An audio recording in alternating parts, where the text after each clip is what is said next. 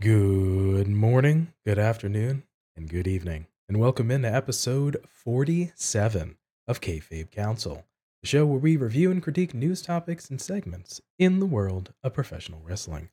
My name is Pretty Tony, and alongside me, as always, is the goodest of brothers, TF Joker. Joker, what's the crack, brother? Man, what's going on? Oh, this the same old PT. Been chilling out, doing absolutely nothing this fine Easter except walking a lot. So just just out doing the walking, watching the wrestling, and yeah, just sort of enjoying myself. What about yourself? Not too bad. Uh, we had ended up catching up with some family over the holiday season, or rather holiday weekend, excuse me. And I don't. Let me ask you real quick, because I had a couple of really hot days. I'm out on the west coast, towards the west coast of the U.S. at Mm. the moment, and we got a couple of 90-degree plus Fahrenheit weather. How was the weather out by you, brother? Yeah, it wasn't anywhere near 90 degrees Fahrenheit. I could tell you that much. It was, obviously in working in Celsius. I think the highest got to about 13. Um, so I mean, it wasn't, it was mild, in terms of, uh, in terms of, not raining. And then we just had rain for about an hour one day, just all the rain, like all the rain got together and was like, okay, we're going to give them a break. But then one guy went and said, well, how about this? Instead of us all coming out at our allotted time, we all just go together. And that happened, I think, on yesterday. Yeah, I went out to get some stuff for a barbecue that we were supposed to have yesterday, and just all the rain came down, and I was like, okay, well, I guess I'm not having a barbecue tonight. So yeah, other than that, it's been dry. It's been perfectly all right. So it has been an awful lot nicer than the previous weeks. Fair play. You gotta love it when a plan comes together. Looks like the rain clouds got together, got the producers, got the creative, and we're like, you know what? We're just gonna go ahead and do it all at once so we can get out of the matches early and have a nice little dinner, get to the hotel, and do our own thing. So Just that one raindrop, man. If I catch his booker, I'ma break his pencil. looks like they were going into business for themselves and kind of ruined a little bit of your day, unfortunately. But tis be expected for this sort of time of year. It's the middle of April at the time of recording, and yeah, you're gonna have sort of kind of getting into the spring, the occasional odd weather day. So it is to be expected for both you and me in very different climates. Although we're having sort of oddball weather, but it is one of those things. It's the interesting thing about weather. It's those kind of like predicting the future sort of witchcraft thing. The You can't always kind of make sure that it's going to be the thing that you say it is. So it's much like trying to predict wrestling. Predicting weather is not the easiest thing to do. Yeah, but we can get the wrestling right more often than the weathermen and weather women are about our daily precipitation. But yeah, other than just sitting around and enjoying the good weather, been enjoying the all right wrestling this week. It hasn't been too bad, all things told. On last week, it was about, I don't know, 50% better if we're including the fact that Raw sucked last week, and Raw was really, really good this week, and it accounts for most of the week's wrestling. So yeah, it was pretty all right. Fair play. So looks like either though we had a little bit of a hiccup towards the end of the WrestleMania weekend, we've seemed to be getting ourselves back on track, both in WWE and AEW. Looking forward to kind of things developing and sort of fleshing themselves out. So we'll get into a couple of these items this week and just have a little bit of fun and kind of see what's going on in the world of professional wrestling. Real quick, actually, before we kind of jump into this show, appreciate everybody sort of on the YouTube side checking out the content over there. We've been getting some views over the last couple weeks and sort of super greatly appreciated. If you're new to the channel, we do weekly deep dives on wrestling and give unique perspective, engage conversation for the casual fan. Feel free to subscribe. Check out the YouTube channel for episode lists, shorts, documentaries, pay per view, sim live streams, and more. We're currently sitting at close to 400 subscribers, so we hope to hit 500 as well soon. So we appreciate any and all time that you folks give us, and it's greatly appreciated. There's a lot of wrestling to be consumed, especially on the YouTube and the content creation side. So anybody gives us a few moments of their time is always greatly appreciated. Yeah, 100% appreciate it. And if you do like the stories behind wrestling, which PT and I like to talk about, building stories, continuing stories, ending stories at the correct time, then that is what our content is all about. We do not want to sit here and break down the perfect tope or how to do a Boston crab or, this, that, and the other. But we do go into the matches. We do listen to feedback, and if you want more and more and more detail, you're welcome to give it to us. Well said. As a reminder, you can find us in video form at youtube.com/Kayfabe Council and in audio form wherever you get your podcasts from.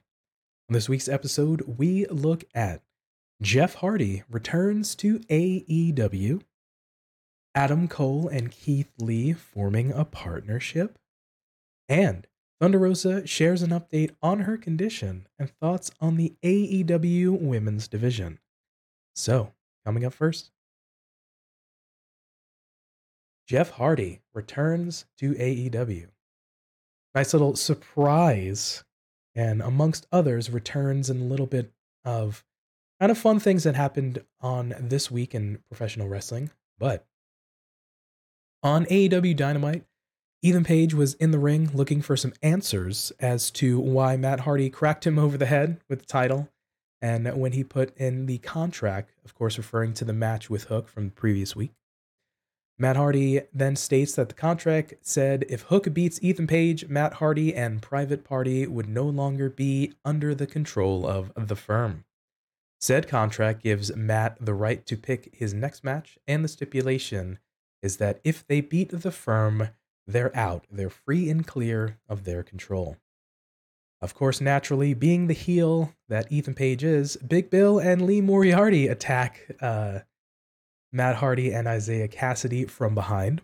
Hook comes out to even the odds and gets beaten down as well, unfortunately, when all of a sudden the Hardy music hits and Jeff Hardy comes out wielding a chair to make the save. Jeff ends up throwing the chair at Lee Moriarty that looked really stiff and looked really messed up, and then hits a twist of fate, and then actually hits a stiff looking swanton bomb that, man, Moriarty ate all of that landing, and it looked super rough. So we have the return of Jeff Hardy there. And then, of course, as a small follow-up on Rampage, we had the Hardys, Hook, and Isaiah Cassidy were interviewed backstage. And then Jeff says it feels so good to be back. And then the four of them were announced that they will take on the firm on the Hardy compound in the firm deletion, securing Matt and Isaiah's freedom from the group. So, Mr. Joker, what were your overall impressions or kind of things when you heard that Hardy music hit and you see Jeff coming out, running down with the stylized painted chair? I didn't notice him do a dance midway through the ramp, but all good. What were your thoughts? That is exactly. It's like, is he going to stop and do his dance at the top of the ramp like he did on his debut when he had the sense of urgency to try and save his brother? Then, on his re-debut, his return, he stops to show us his chair as if, look, I painted the chair, not my face this time. And or maybe he just, I don't know if you've ever seen the movie The Croods. They take they paint their face and then take a picture by slapping the face with a rock. So maybe he did this. He just painted his face and slapped himself in the face with a chair just to get this paint on there. I don't know why he thought this was a good idea, but that throwing of the chair at Moriarty looked like, a wee bit, a wee bit of the collar just stretching there, going, "Are you sure that's okay?" And I think the reason he took all of that swanton is because he was still concussed from the chair. So I don't know whether or not it was it maybe it was a wee bit. It looked a bit more snug than it actually was, but it was definitely funny to see him not to do the dance this time. Agreed. It was overall, it's just nice to see him come back. It's sort of Jeff's first appearance since the middle of last year, roughly around June to July time. Of course, he was ended up being arrested, unfortunately, and then had some time away from the company. But I gotta say, overall, it was good to see him. There was, I recall, I think after the match, but before Rampage, I had a little sort of backstage thing where there's Matt and Jeff and then Isaiah, and they were just like, "Oh, welcome back," type of thing, and Isaiah does his moan into Jeff's ear, and Jeff gives this face like, what's going on with this guy?" But no, either all, I think it's good to see him back. I know that Jeff's had his struggles, unfortunately, over the years. So regardless, it's fun and it's really a positive thing to see him be able to get back to the thing that he loves and be with his brother and kind of get back to work and hopefully be able to do the things that he's just really accustomed to doing. The one note about the sort of snugness of the landing of the swanton, I think it's maybe one of those things at the end of the day. Jeff's over 40 and his body's taking a toll over the years, so he's maybe gonna be like, "All right, kids, you're gonna have to eat a little bit more of the landing than me just maybe hitting my head and my shoulder onto sort of your side and me hitting the mat a lot." So maybe it's a little bit of that, but regardless, nice little short run in for him, and just again, overall, just good to see. Yeah, he made mention on Rampage that after his own personal heaven collapse, he had to claw his way out of his own personal hell, which it is one of those things. Like, it's good to see that he has gotten the help that he needs, and that he looks healthy enough. He has had eye surgery as well. So whether or not he should have been doing the stuff that he was doing, like the Swanton, remains to be seen. Not sure if he's completely medically cleared on that grounds, but we'll soon find out. Because if this is sort of a Hardy compound cinematic deletion of the firm, then we'll see less sort of impact. It's just one of those things. Jeff Hardy is such an icon to the wrestling world now, that you look at him and you go, that guy did all this amazing stuff with Edge and Christian and with the Dudleys back in the day with tables, ladders, and chairs. He's had this amazing run through the WWE, and now he has fought his way through other promotions as well. People are very fond of his character Willow, and an awful lot of the other stuff that he has done, some of it good, some of it really bad. You can't talk about Jeff Hardy without talking about the bad side of Jeff Hardy as well. And it's good to see then that he has come back, and we get to spend a little bit of time, hopefully, with the good side of Jeff Hardy here, because he did mention his conviction. Like, his conviction was for something that you really shouldn't be doing, drink driving and substance abuse and stuff like that. There, that being outside of the ring, that is his own personal hell that he has had to climb out of, and it's not something that I can ever imagine having to go through. But to see him come back again definitely brought a smile to my face. Even though, yes, I'm the self prescribed person who does not like all the spots. His match with Darby Allen, all those moons ago, was probably on number one on my list for never watch again matches, because it's literally just spot after spot after spot. So yeah, I'm just happy he's back, happy he's healthy, and we'll see something fun. Maybe even a return of Willow.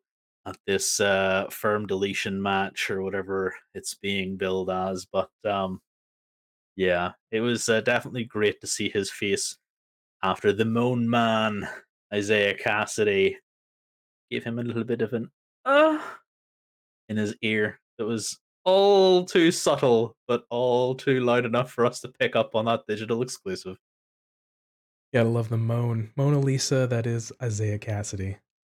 But you gotta love a comeback story, and like you mentioned as well, he's coming off of, some rough times as well, so he's coming back here. And you mentioned a little bit of, he had eye surgery as well, so looking a little bit gnarly and potentially something that we hope he's healthy enough to start to get back onto the road, maybe kinda do some things. So I think a run-in where maybe necessarily he didn't, well, I mean, he took a bump with the Swanton, but he's not going to be able to maybe sort of full-fledged action. But you brought up the notion of the cinematic match, of course. On Rampage, you guys said they're gonna have a firm deletion match at the Hardy compound, and of course, the cinematic matches are most likely back, and this is probably what they'll be. So having Jeff participate in this, you can do some things. It's taped ahead of time. You can edit it. You can do some things where you can kind of work around, and hopefully they can be some safe space for Jeff to participate, as well as kind of him do some things and kind of protect him as well. But cinematic matches, potentially this one coming back, like we said, had a sort of a long history. I think back one of the earlier ones that I can remember off the top of my head, King of the Road match in WCW, Dustin and the Blacktop Bully fighting on an 18 wheeler, driving down the road. I'm thinking about halftime heat, Rock and Mankind in an empty arena type of thing. We fast forward, of course, to the sort of TNA Impact, Matt Hardy, the final deletions and things of such. WWE as well with the House of Horrors with the Bray and the Randy Orton on through that, the one with the New Day as well, and of course the two ones at the Mania with the uh, Bray Wyatt and John Cena as well as the Boneyard match. So we've had some history of this. There has potentially to be cooking for another one as well.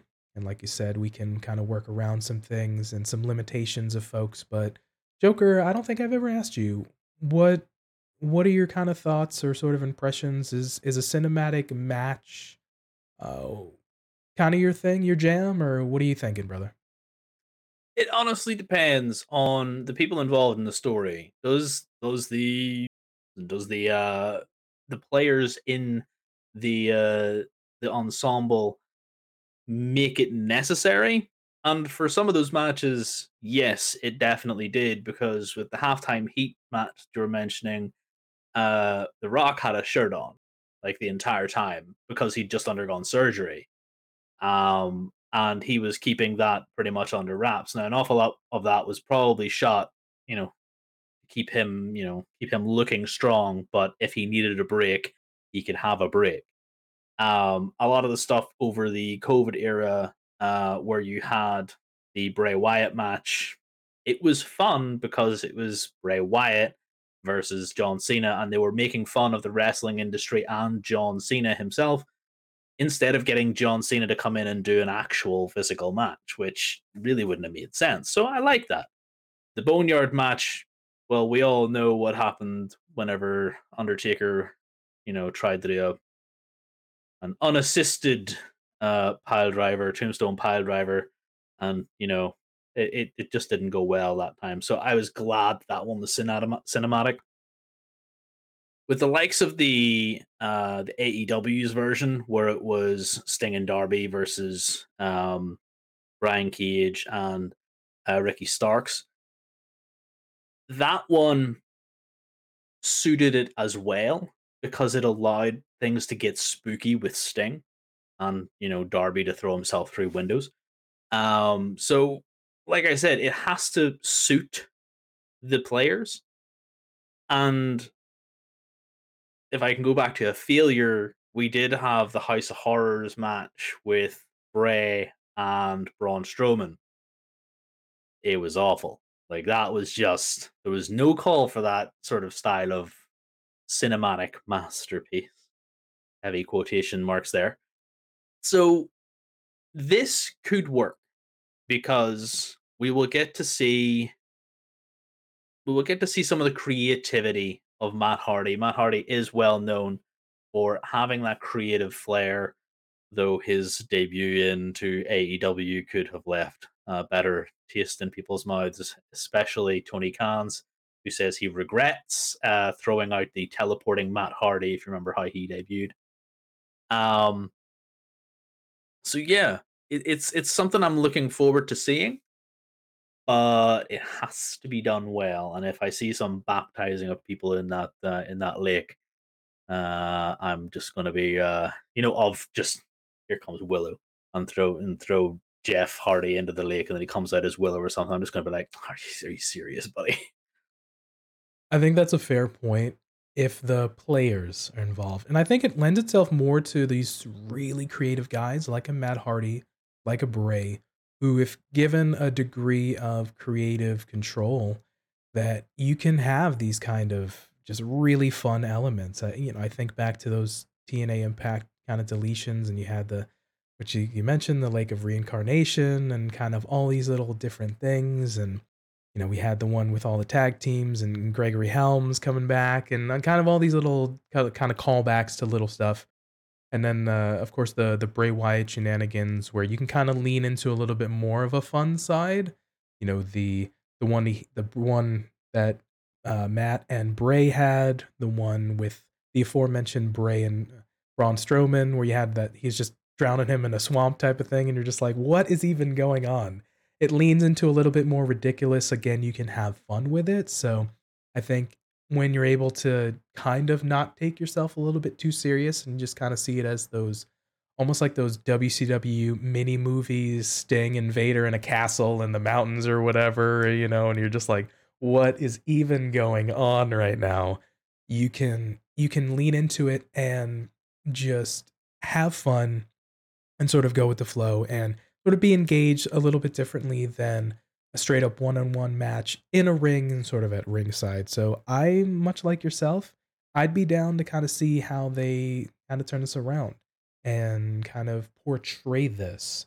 And I think even though, like I mentioned slightly earlier, Jeff's kind of coming back and potentially a bit of ring rust, it might be good to have a little bit of action and keep him safe.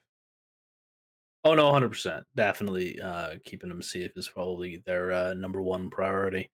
And don't forget, we have Stokely Hathaway in here too. Like we gotta make Stokely look good, any which way we can, and that just means allowing him to probably, run away on a quad bike. Maybe drive a tractor or something, and what's the name of Matt Hardy's little drone thing? Vanguard 1.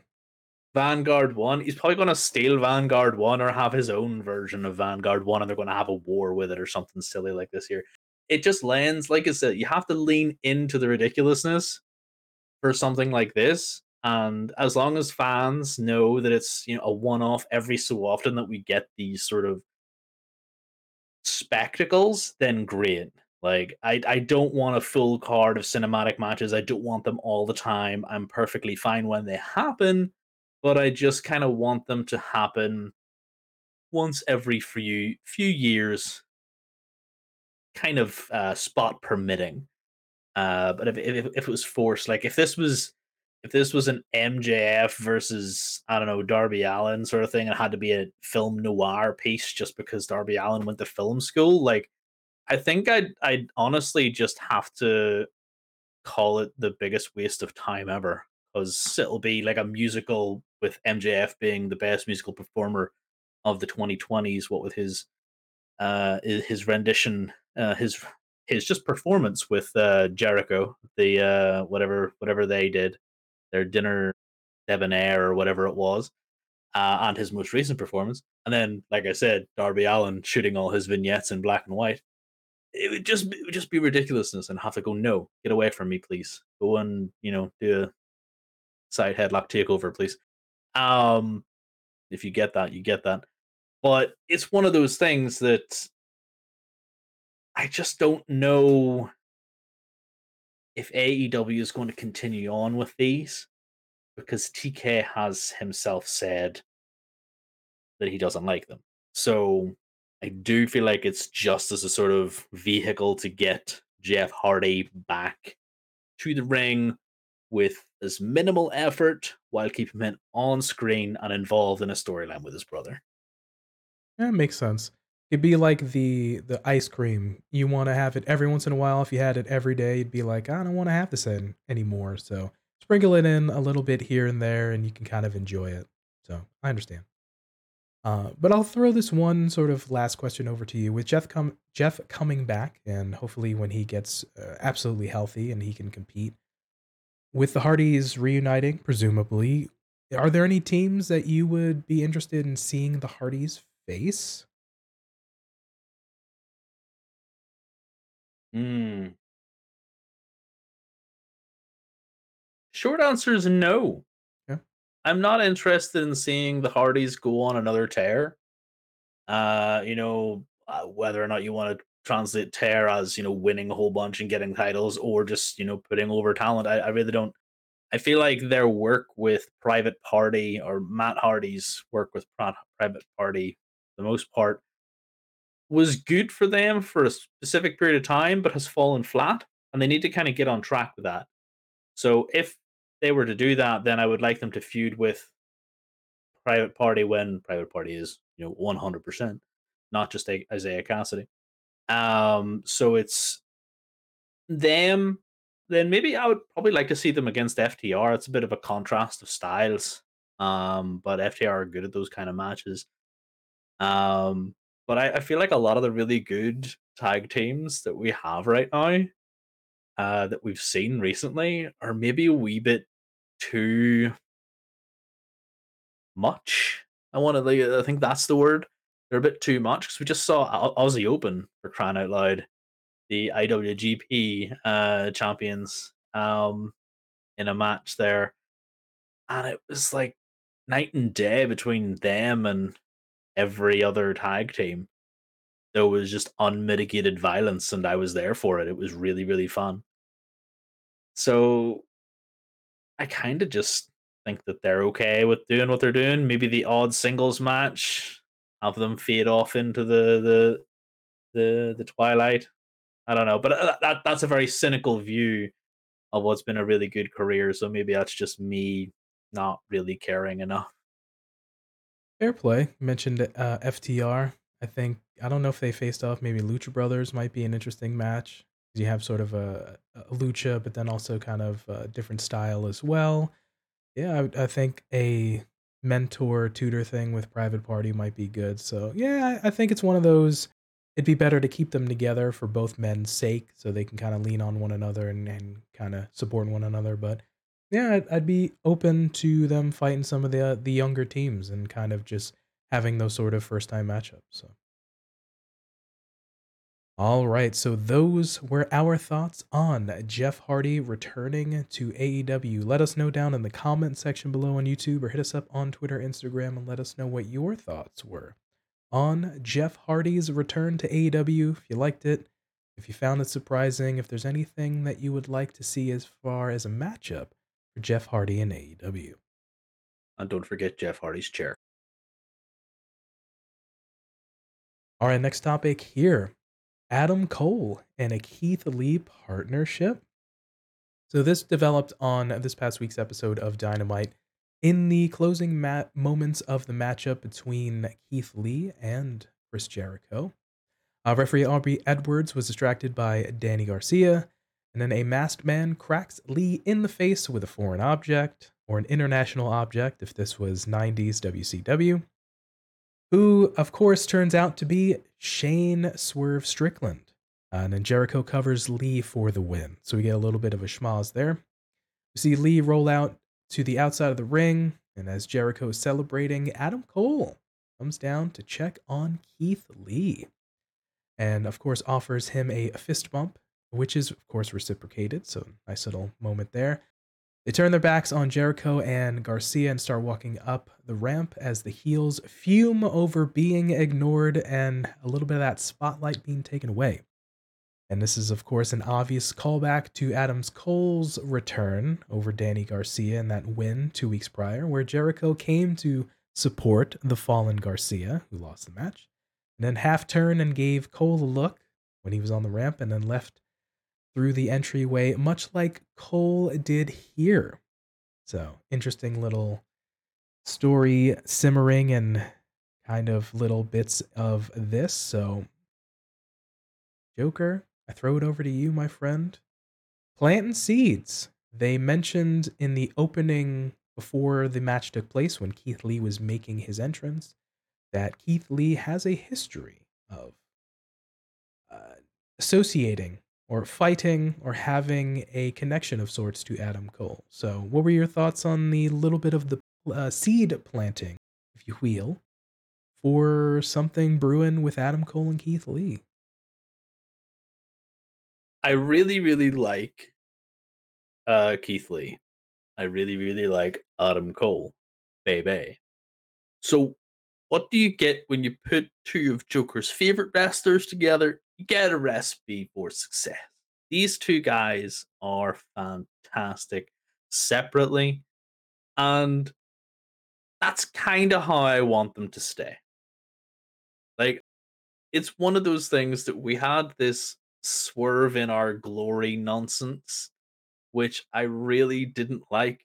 And if we get Limitless Baby or, I don't know, Swerve in Our Baby, I don't or whatever, Glory Baby, I don't know, something stupid, I think I might go nuts. I liked the fact that Adam Cole came down to the ring and, we had this callback to Jericho, who was obviously whining about why there were streamers going on, why Britt Baker was in the ring making out with Adam Cole just because he won. Like, it's an obvious welcome back to wrestling for Adam Cole, who was facing some big problems in coming back to wrestling.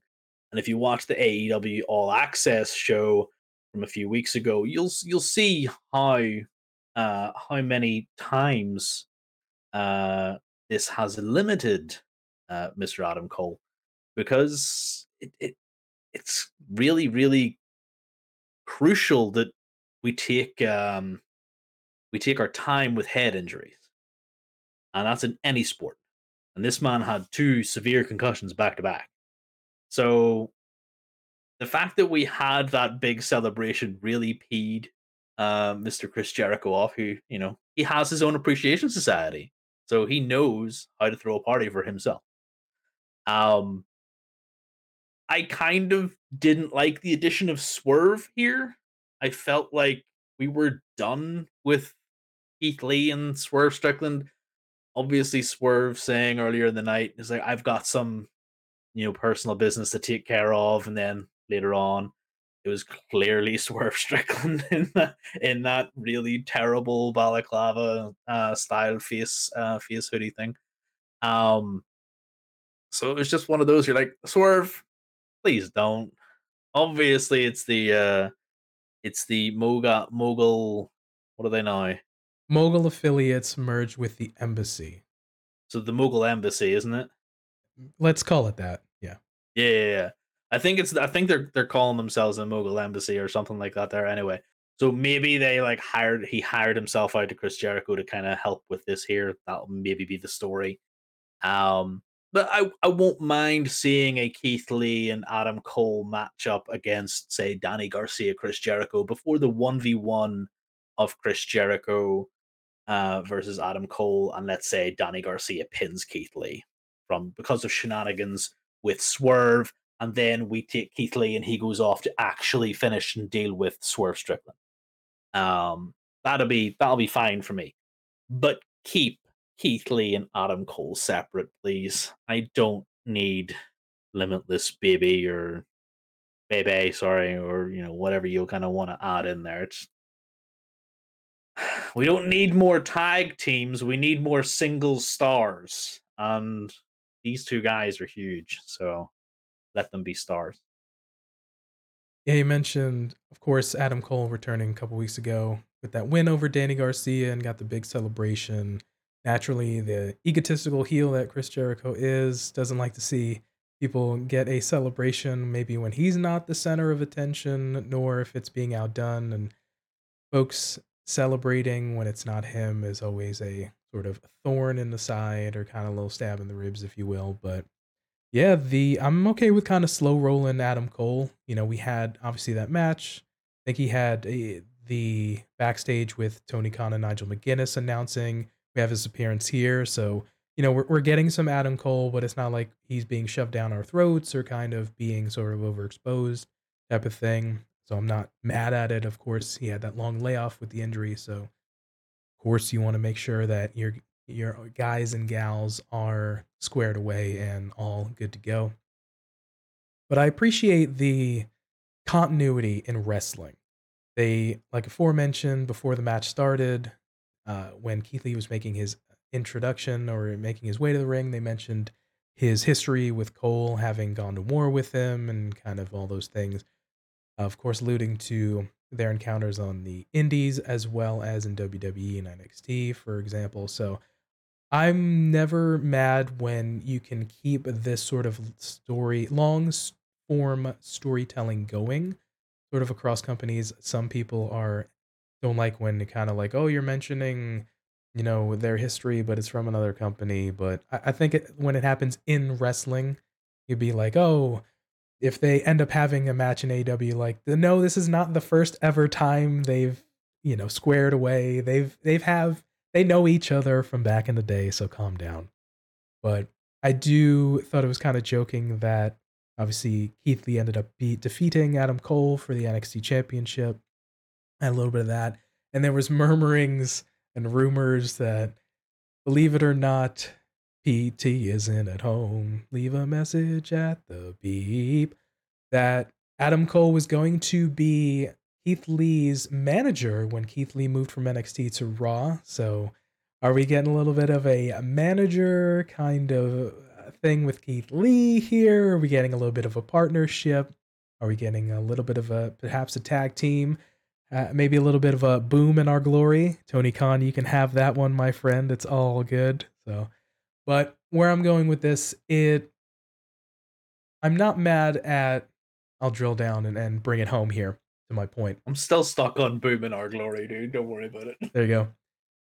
But my point here is it's always good you'll see heels have a sort of friendly kind of relationship with each other, but sometimes you'll see baby faces, I'm too proud and kind of don't have friends. So if a baby face is getting a beat down, there'll be nobody come to save them. But the fact that we can have a sort of friendly alliance until one of them turns on each other of an Adam Cole and a Keith Lee, and you have this is Adam Cole maybe leading to a thing with Jericho.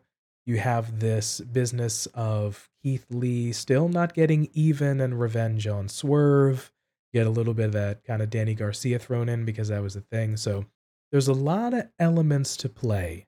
You can have a singles match, you can have a tag match, you can have all these iterations, a Jericho and a Swerve versus a Keith and an Adam Cole, or different iterations, break it off into singles matches. But I like the seed planting, the acknowledgement of the history and the relationship. I'm interested to kind of see how this goes because there's a lot of, like I mentioned and you mentioned, a lot of avenues we can go with this potential partnership slash alliance. There's quite a few ways that you can kind of maneuver this. I only ask, right, that we recreate one of the more famous interactions between Keith Lee and Adam Cole. And you're smiling there. You might know the one that I'm on about, where Adam Cole is marching down to the ring in NXT, and who but the stealthiest of Keith Lee's comes and sideswipes him and throws him into the front row of NXT. It was just the best sideswipe ever, honestly. It's still plays in my head as a gift just every so often I see Keith Lee, and it's like, I remember when he just pounced and Adam Cole didn't see him coming somehow. So if we do somehow maneuver into like a rivalry between these two, I'd like for them to do that just because it's funny. And yeah, I feel like people. you mentioned that, we mentioned history, or at least Excalibur mentioned the history between these two in wrestling. It would happen a lot more in WWE if, you know, people from the other company, AEW, moved to WWE. So anybody who's like, oh, they don't mention it, blah blah blah blah, it's because, well, anybody who's new and is not good enough goes to NXT, and you probably don't watch NXT like me. So, well, I don't watch NXT. I mean, trying to make that obvious. So nothing ever gets mentioned that they were from the Indies, or they had these barn burners in AEW. Yeah, sure, they mentioned the other company, and like, we worked for other companies. It's like, well, that would happen in WWE if these guys' contracts expired and WWE actually bought them. That would happen. The fact of the matter is, AEW is the one buying up the WWE talent that they let go. So we get the history here. And I have seen people complaining that, that you were talking about the other company, or we're talking about, the fact this, just like, catch yourself on. We need to have, if there is backstory there, include the backstory. It's like if everybody lost common sense and just went, Cody did nothing for 6 years while he was away. Like, literally just existed in stasis. Whereas, we had the conversation around him. He did go away. Him and his indie friends did it. Sold out a show, and he went from undesirable to undeniable, etc., etc., etc. We would have more stories like that. And maybe whenever Cody goes back to AEW in a few years, we'll get the reverse of that story. So yeah, it's just one of those things. I like it. There's a lot of things that these two can do, but I kind of just want Adam Cole to beat Chris Jericho and get onto, like, the AEW title path. You know what I mean? That's kind of where I want him to go right now. And Keith Lee is still rebuilding. It feels to me he's kind of fallen back into Bearcat Keith Lee, where he's being underutilized. And I really would like to see him be solid again. Be that rock, that immovable object, that challenged for titles. And his end of era NXT run was my favorite Keith Lee stuff. And yeah, I just kind of want to see that again in a new setting. And I still want Adam Cole to do some cool things because, boom.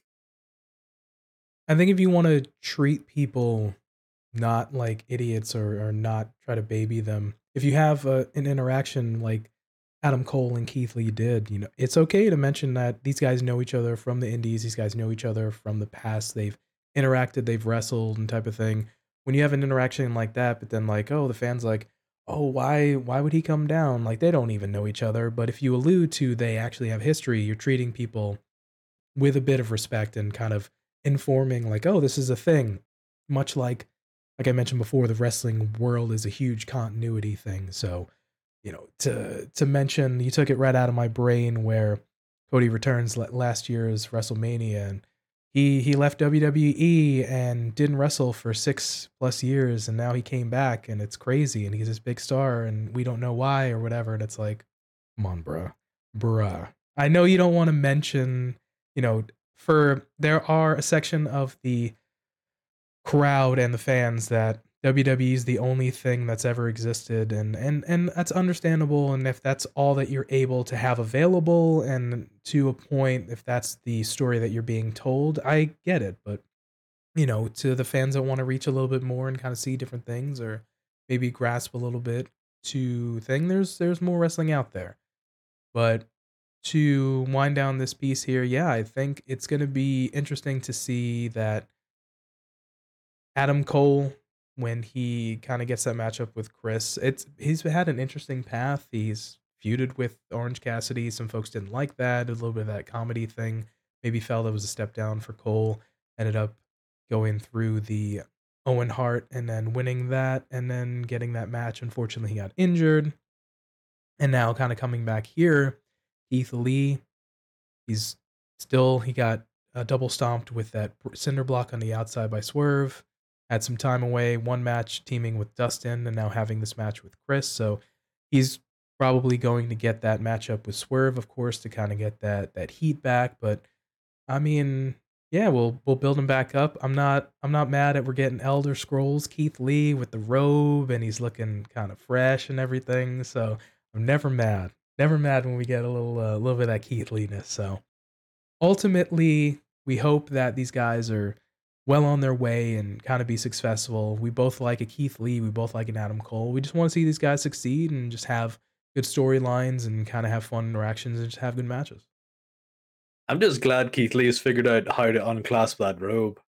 Because that first time he came out with that robe, he messed it up. And then this week it was a straight, whoof, big swooping motion. Get this thing off me and look amazing while doing it. Yeah, like I just want to see, we just want to see people succeed and be in good storylines. And this is the difference between the two companies. WWE is people's favorite for a long time because it tells stories. Like they make cinema. It's Vince's big thing. Like they make movies, they make TV, they make entertainment. They're sports entertainers. AEW is, as much as you don't like to admit it, people on the internet, is moving that way because they realize that that's what they need to do to sell their product to the casual fan, and the casual fan is going to make them money because not everybody can support everybody. It's just the way it is. So you have your Orange Cassidy's, you have your fun matches, and I loved Orange Cassidy versus Adam Cole and Adam Orange Cassidy versus Chris Jericho. Like these are things that they sell because the characters are popular. Like these guys and girls, they're portraying characters that are meant to entertain. And for me personally, Keith Lee is entertaining because he is a big guy that should not move like the way he moves. He is athletic and he just doesn't fit any mold. And the same can be said for Adam Cole. He is athletic, he is a gamer. Like he streams on Twitch. As soon as he's done wrestling, he goes home and he streams on Twitch. He is a big gamer. And when he couldn't participate in wrestling, he was streaming. Like, and with the party, them playing Uno and stuff. Me and PT's favorite game is Uno. We do play it quite a bit. We suck, but we can barely beat the robots. Um, so it's just one of those things that it's entertaining to see outside of the ring, and that's what Adam Cole came to do whenever he came to help Keith Lee. He showed us personality. He showed us making fun of Chris Jericho. I hope I hope to high TK that we don't see manager Adam Cole ever. Fair play. I just hope I have the confidence, much like a Keith Lee, to come out in a cloak or a cape and just rock that with absolute confidence and just own it. So, all right, those were our thoughts on Adam Cole and Keith Lee's potential partnership. Seeing these guys succeed, and hopefully, big things to come for them. Let us know down in the comment section below on YouTube, or hit us up on Twitter, Instagram, and let us know what your thoughts are on an Adam Cole, a Keith Lee, and what's next for either one of these gentlemen. All right, last topic here we'll cover today. Thunder Rosa shares an update on her condition and her thoughts on the AEW's women's division. So this comes from a recent appearance on Busted Open Radio, where Thunder Rosa commented on a couple different topics. So just share some of the interview here regarding her back injury. She says, "I'm not cleared, and I have not been cleared. I've gotten in the ring, and unfortunately, the pain is still there, and it's very frustrating. I want to get in the ring and do what I do best, and that's wrestle. Of course, she's sharing that. Fortunately, she's still injured, and it's unfortunate, of course. She went on to say regarding the AEW women's division. I want to make this about focusing on the AEW women's division, which I'm very impressed with, especially the last couple of weeks. Our champion, Jamie Hayter, is one of the hardest hitting women in the world. Riho and Misakura, we are seeing some different matchups, and they have been awesome. I want to make sure we focus on the women's division now. We have to respect the people that are representing the company. I've talked to the locker room. I took accountability for the things that some people had issues with me and went out there and apologized, and that's the best thing I can do. And last point here on this, we stated before we should be taking the women's division seriously. And unfortunately, at the end of the day, it comes down to Tony Khan being the booker man. So, on how his portrayal of who he sees as the women's champion in the women's division. So, we'll kind of see. But throwing it back to you, Joker, here. What are your thoughts on Rosa here? I know there was a lot of kind of turmoil here, when it comes to interim titles. You especially weren't just a fan of that, but and pointing back to an earlier episode, we talked about the women's division, and like I mentioned right here, it comes down to Booker Man Tony Khan. But what are your thoughts on just her comments about the women's division and kind of, we want to focus on the women that are there, and she mentioned some names, and just looking at the women's division right now. Well, you mentioned the previous episode we done on the women's division for AEW. We have had some harsh words for AEW's women's division. Their booking, not the actual competitors, because I'm a huge fan of Jamie Hayter. Absolutely love her no nonsense style. There's an awful lot of fantastic competitors within the women's division now that are finally getting some screen time. And I feel like the comments that Thunder Rosa is making are they're a step in the right direction for her and for building bridges to kind of garner some sort of teamwork uh, within the women's division when she gets back.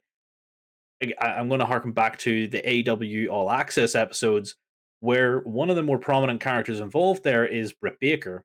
And Britt Baker is a super hardworking individual.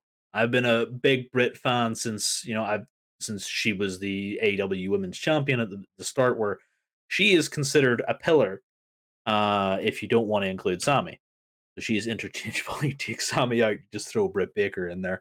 Um, so it's one of those that you can see that she is a sort of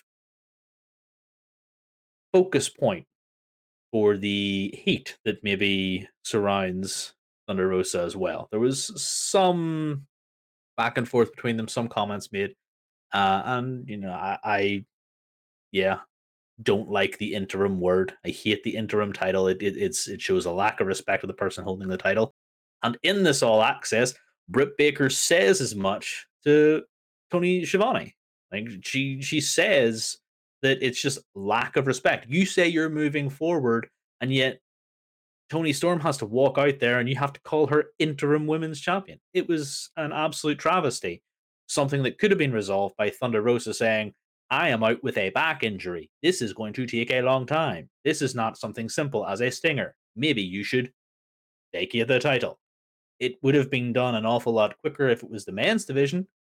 So why wasn't it done for the women's division?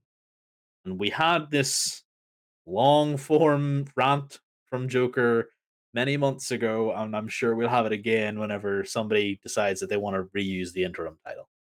Um, I feel like the comments that she made mentioning and highlighting the fact that Riho and Emi Sakura and Jimmy Hater Uh, these women are now getting more of a focal point, even though Riho is a former AEW Women's Champion. She's the first. She's the first AEW Women's Champion. People forget that. People seem to just want to ignore it. Like it happened, and yet she's never on TV. And Emi Sakura is a big deal. You know, she is so good and had a really good match against La Wera Loca, Taya Valkyrie on Rampage, and I was just like, I wasn't a big Taya Valkyrie fan, but really good. So I mean, watching that, you're just the women's division needs more. Same can be said for both companies, honestly. Like, if you're talking women's division, both companies just do more. So I like to hear these comments from Thunder Rosa, um, even though we're still lacking in Thunder Rosa's sort of personality, her vibrancy, and the character that she portrays for AEW. Yeah, I'll tend to agree with you as well that it's unfortunate she's stating that she's still out injured and after all these months. And like you had stated here, this is in relation to AW All Access. This was in part sort of kind of mentioning a little bit of what's been going on. Like you said, Britt Baker's been featured in a couple of the episodes so far, of one of which featured just before sort of All Out, and then subsequently leading into Full Gear. The whole situation with Tony Storm at the moment after winning the what's interim there, she shared her thoughts, and for folks that are been peripherally on wrestling social media, and over the past that Britt Baker and Miss Thunder Rosa weren't the best of coworkers, weren't the best of friends and things, and it's one of those where you get two strong personalities and you get kind of things happen. And again, I don't know Britt and Thunder personally, just kind of on the peripheral, but yeah, you can tell that they both want to be successful, they both want to be champions, they both want to work hard, and they've ran into sort of button heads. And in a work environment, you're not always gonna get folks that gel perfectly or kinda have, perfectly symmetry personalities and things and such. So I get it. The prompting of All Access, Brit just let her feelings know, and she has her reservations, and I get it. But to agree with you, I do appreciate that Thunder's mentioning like, "Hey, let's focus on the folks that are there, that are holding it down, that are getting the time, that are type." She even mentioned, she addressed some things and apologized, so she's kinda just sort of trying to put things and move past. And I get it, like, yeah, I agree, let's focus on the women that are putting in the work and that are getting time now, and yeah, let's continue to make this a big deal. Yeah, because that's all that they can do.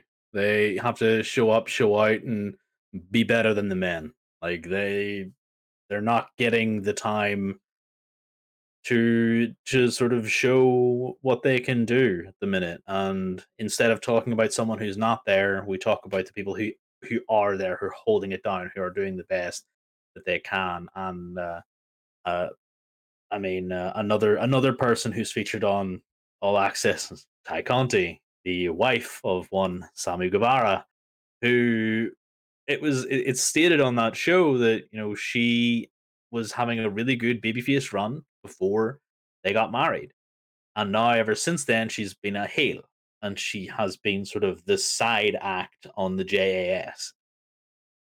It's just another woman who's been sidelined, who is I believe she's a judo Yeah, champion. she is a judoka, yeah, yeah. Yeah, she's legit. Like she is an absolute legit competitor who is getting sidelined because what? She's married to a heel and now she has to be a heel. Like it's a wee bit short sighted. It's a wee bit boxy. It just, especially whenever she's had some really cool matches. Like she had a street fight with Anna Jay and Willow and Ruby, I believe was it a wee while ago. So like, one of those things that you look at and you go, that was a hard hitting match, and she's been in some hard hit. slugfests before. So it's just another thing that we need to talk about. We need TK to sort of address in his booking going forward is if you're putting on a men's singles match, put on a women's singles match as well. Give us a reason to cheer for these women as much as we cheer for the men. And if you're making women's tag team, trying to make that prevalent, then give us a reason to. Don't just put the champion and her friend against the competitor and her friend.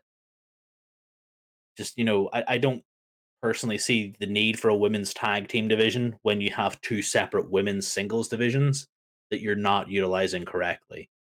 And not to mention the Ring of Honor women's division as well. So you have a lot of potential here for greatness once you get the foundation built, which you should be building around Jamie Hayter.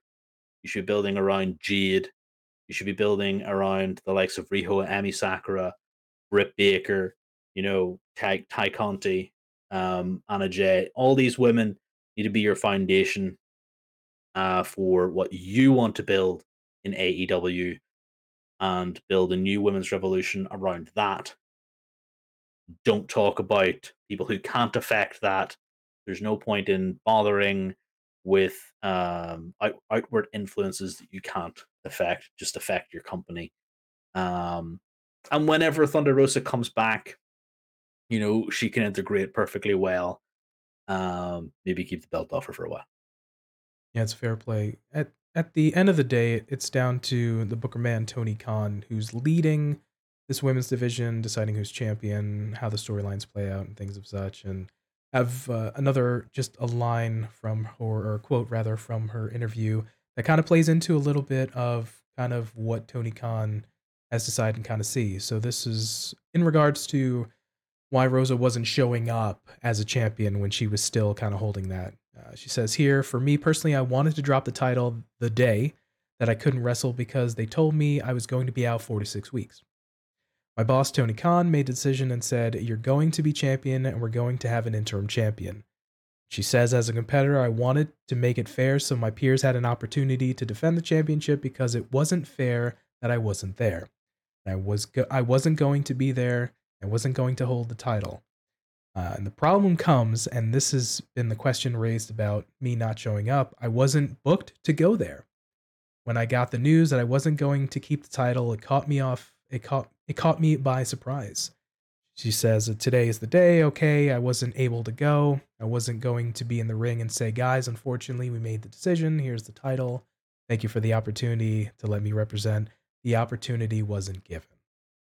So, to that point, she admits when she was hurt, she says, I was ready to give it up, to be fair and give the division a chance. But TK, like we mentioned, as the booker, as the deciders, held off, and then ultimately at the end of the day, she didn't even have a time or a moment to just kind of, hey, here it is. So, like we've been banging on in previous episodes and today here, Tony Khan leads this. He leads the story. He's the booker. He's the creative, and it ultimately comes down to what he say and what he decides goes. So yeah, I think it's one of those. It's a tough one for Thunder to not have that opportunity. At least just that one moment to say, maybe lay it in the ring or kind of do that, or hand the title to the person who is going to be named that. So ultimately, just after Full Gear in November, Renee Paquette announced that Jamie Hayter, who had just won the championship from Tony Storm, that she was officially undisputed AEW Women's Champion, and by proxy, Tony Storm's then interim was formulated into a lineal, so she became an official AEW Women's Champion as well. So that was good to see, even though it was retroactive, but Tony eventually got her flowers. So, but yeah, man, it's one of those things, again, to drive home the point that Tony Khan makes the decision for the women's division. And, for me, Joker, like you mentioned, Jamie Hayter matches, I thoroughly enjoy because she just brings something different, hard hitting, has variety of opponents. We saw Riho before. We've seen a Tony Storm, we've seen that are engaging and fun matches to watch. She's got a personality. She has a sort of quiet charisma that she kind of just swagger and that I'm engaged in these matches. We also have like a Jade Cargill, who of course on the other side of the coin, very beautiful woman, has this presence about her, very muscular, athletic. She's got an it factor, things that you kind of can't teach per se, harkening back to the Dusty Rhodes documentary that we had earlier in the week.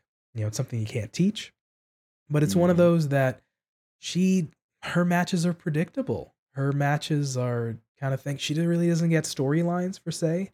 I think she's having this kind of thing with Taya Valkyrie, but before that, I want to say maybe the last storyline she had was sort of with Athena kind of thing. But outside of that, it's just been like we'll kind of announce a match. She had a fun match with Billy Starks, but we knew that Jade was going to win. So I think when it comes down to it's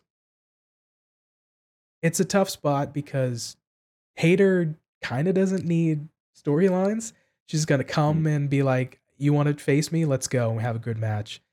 Jade, I don't know kinda what's going on, will eventually lead down to a storyline where somebody beats her. Hopefully, we'll figure that out.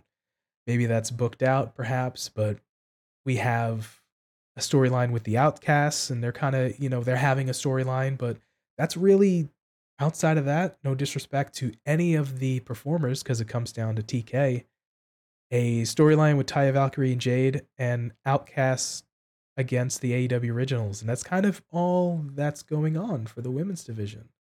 Like, Tony, we can have more things going on, we can have little storylines, we can have more things, but you, TK, as the booker, as a decision maker for the men's and the women's division. But if you give us something to get invested in, we can like these characters. We can make them popular. We can get invested. We can make those segments feel important. And like we mentioned before in the other episode, all those months back, and now we're still like lacking the representation, the importance that we feel like gives more men to the men's storylines and division than we get with the women's division. Yeah, 100% agree. Um, there's a lot that can be said, that can be said about the women's division, that I don't really wanna have a typical joke or rant here about, comparing and contrasting and the kind of silliness that we have from both companies. But to just kinda have a wee short one, um, Jade essentially is on a mini Goldberg run. And I have said before a few weeks ago, actually now, that I don't care for streaks. I really don't care for streaks. This is not the territories anymore. You do not have to go through and see this attraction every once in a while, once every month or twice every month. You see them 2 to 3 times a week, and they're on social media and they're making their presence known. There's multiple shows, there's signings, there's this, that, and the other. These people need to have something new, and Jade is in desperate need of something new. And another thing that I like to say is we have to add in a little bit of doubt. If she might win, it makes the anticipation of her winning that much better. As it stands now, until Jade wins, no one cares. Yes, she's athletic. Yes, she's beautiful. Yes, she has this presence about her. Sometimes she annoys me, and sometimes, she just sends me into fits of giggles, and sometimes I'm just in complete awe. But it's one of these things that I really hope they pull the trigger with Taya Valkyrie and let her win the TBS women's title. Because the last person, and if rumors are to be believed, the only person they've considered has been Chris Statlander, who has been out for a long time because of injury. I don't know what number TK wants to go to now for that particular title for G in her first loss, but we do not need this unbeatable powerhouse of a woman if you're not going to utilize her. Like, you're not doing anything with her. And whereas before, maybe about 20 wins ago, we were saying the TBS championship feels that much better than the AEW women's title because it was so poorly handled, i.e., around the time of Thunder Rosa holding it and then going away. Um, this now feels like I've forgotten she's TBS champion and she's just about a win streak, and it just kind of the TBS title, does it still exist? Like, do we need this? Do we have her lose to Jamie Hayter and merge the two belts and that have done with it? Because if you're not going to use it, just get rid of it. And that's how I feel about that's how I feel about the booking, sort of in this regard. Um, so just sort of bring it back, focus on what we've got here now. Thunder is completely right. Focus on who we have, what we're doing, and please start utilizing the talent. Agreed. You and I have said it at length. We want these guys and these gals to be successful. We both mentioned, we love a Jamie Hayter match. Jade's got something about her. Just, the Outcasts are doing something kind of different. Just give give them as much effort and kind of time to maybe plan stuff out and opportunities as you would give the men. And at the end of the day, kind of make me invested, make me want to look forward to a match and give it a story and plant those seeds of doubt and creative and all those things and just make me invested. If you and I think I said almost this exact quote in the previous episode. If TK makes us feel important, then I'll feel like it's important. Mhm, mhm. But, kind of one sort of final round down thought, you mentioned, a couple of folks. There's, some players out injured. We have Rosa obviously kind of with the back, Abaddon with a collarbone injury, Chris Statlander with a knee injury, Layla Hirsch also with a knee injury. Do you feel like any of these folks can make an impact when they return to kind of sort of the state that we're in? Do you feel like any of these players can kind of elevate to from where we're at now? Not in the current climate of the AEW women's division, no. It feels like there is only room for a few at the top, and the top is not very high. It just feels like the women's division is not where it needs to be, and the room in that women's division is not being showcased. It's not being showcased correctly, in my opinion. Yeah, we got a lot of talented women there. Hopefully, we can have TK put them in the right places and the right spaces to be able to succeed more than they've already succeeded for. Again, when they're putting on matches and they're putting on these things, just if he makes it feel important, then we'll feel like it's important and we'll look forward to it. So, with that, those were Thunder Rosa's thoughts. And coming out here and kind of just saying, let's focus on the women's division now. And I think Joker and I have decided, yeah, we'll tend to agree. Let's elevate and see where we're at, and let's focus on the here and the now and hope for the better. Let us know down in the comment section below on YouTube, or hit us up on Twitter, Instagram, and let us know your thoughts on Thunder Rosa's comments and what you want to see out of the women's division going forward. All right, and that about wraps it up for us. Joker, interesting collection of topics here. Had a little bollocks in the beginning with some Jeff Hardy returns, cinematic matches, maybe a little bit of a tag team with a Keith Lee and Adam Cole, to a little bit of a serious one with the return of the women's division discussion we had here. Pretty good one. I feel like I derailed each and every one of those pretty successfully to talk about something randomly, and I even shoehorned Cody Rhodes in there. So yeah, I think it was perfectly successful. We talked absolute mad bollocks, like you said. So yeah, I can't deny that. This was one of those sort of classic Kayfabe Council episodes where we get a little bit of controlled chaos, try not to get too far off the rails, and every once in a while we kind of do, but I love the fact that you can somehow in a AEW sort of centric show, you can shoehorn in Cody Rhodes, brother, and I love it. You always gotta shoehorn in the EVP Cody Rhodes when you're talking about AEW, even though he is in WWE and is probably Hollywood bound. See, I'm still doing it. We still talk about Cody Rhodes, so it's fine. Man, what was the pieces that we were hearing when they were out in LA for Mania? There was, potential talks of him doing a Zelda movie. I would love to see him as Link. Yeah, He makes yeah. sense, nice handsome Please, Link please, like with the neck with the neck tattoo. tattoo Link with a neck tattoo of an American transformer who's gonna be their Zelda, and maybe him what was it that he might It play was Johnny Johnny Cage or something Cage. like that in Johnny Mortal Cage, Kombat yeah. movie? Who knows, man? Cody is known for, what was the most recent kinda interview or something like that? Dusty used to call him Hollywood because he wanted to get into acting before he got into wrestling, but, Cody Rhodes, Yep. man, gotta love the guy just being trying to everywhere and anywhere.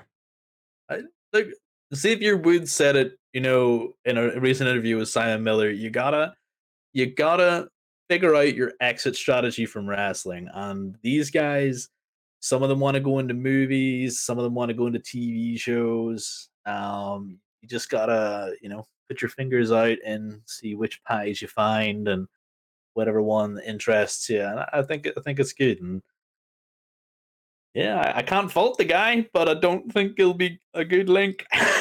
please don't put him in a Please don't put him in a Legend of Zelda movie. That'd be terrible. I'd be curious how he plays Link, and I'd be curious how he plays Johnny Cage, but that's just me. Well, for one, he would probably try and talk about his dad as Link, and we all like Link don't talk, so there's Link's a mute. Be a bit of a pointless endeavor there. Johnny Cage, I reckon he'd be all right as that one, but I would like to see him and Miz have an actual fight over who should be Johnny Cage, because apparently a few years ago the Miz also made inroads to trying to get that position. So That's, you brought up a really great point. Cody can't cut a promo as Link, so I don't know if that's gonna work out, and, yeah, it's one of those where I could see him maybe a little bit of a Johnny Cage. Yeah, him, The Miz, and, I apologize if I butchered the name, Danny, Pacenta, I believe, was the original Johnny Cage in the first Mortal Kombat, the live action, uh, right. actor who they used as him kinda did they had that one kinda photo together with the glasses and doing the, type of thing, and I was like, "Wow, Miz could pull it off," but I don't know. Cody's gonna play Link, Cody's gonna play Johnny Cage, and Joker is gonna go run to the theaters and screaming, "Shut up and take my money." Finish the story. No. Basically, all he's going to be able to say right at the end of the movie. I finished the story, Pop. Alright, before this goes too much off the rails, comment down below or hit us up and let us know if you'd be interested in seeing Cody as Link and Cody as Johnny Cage. I've even managed to derail the outro, PT. I don't know. I'm on one this week. I don't know what's going on. I'm not mad at it. But with that, so for TF Joker, I could clearly make the better Johnny Cage. you love to see it. And for me, Pretty Tony, we thank you for your time, letting us be a part of your day. And remember, be good to yourself, be good to each other, and we will catch you next time. Peace.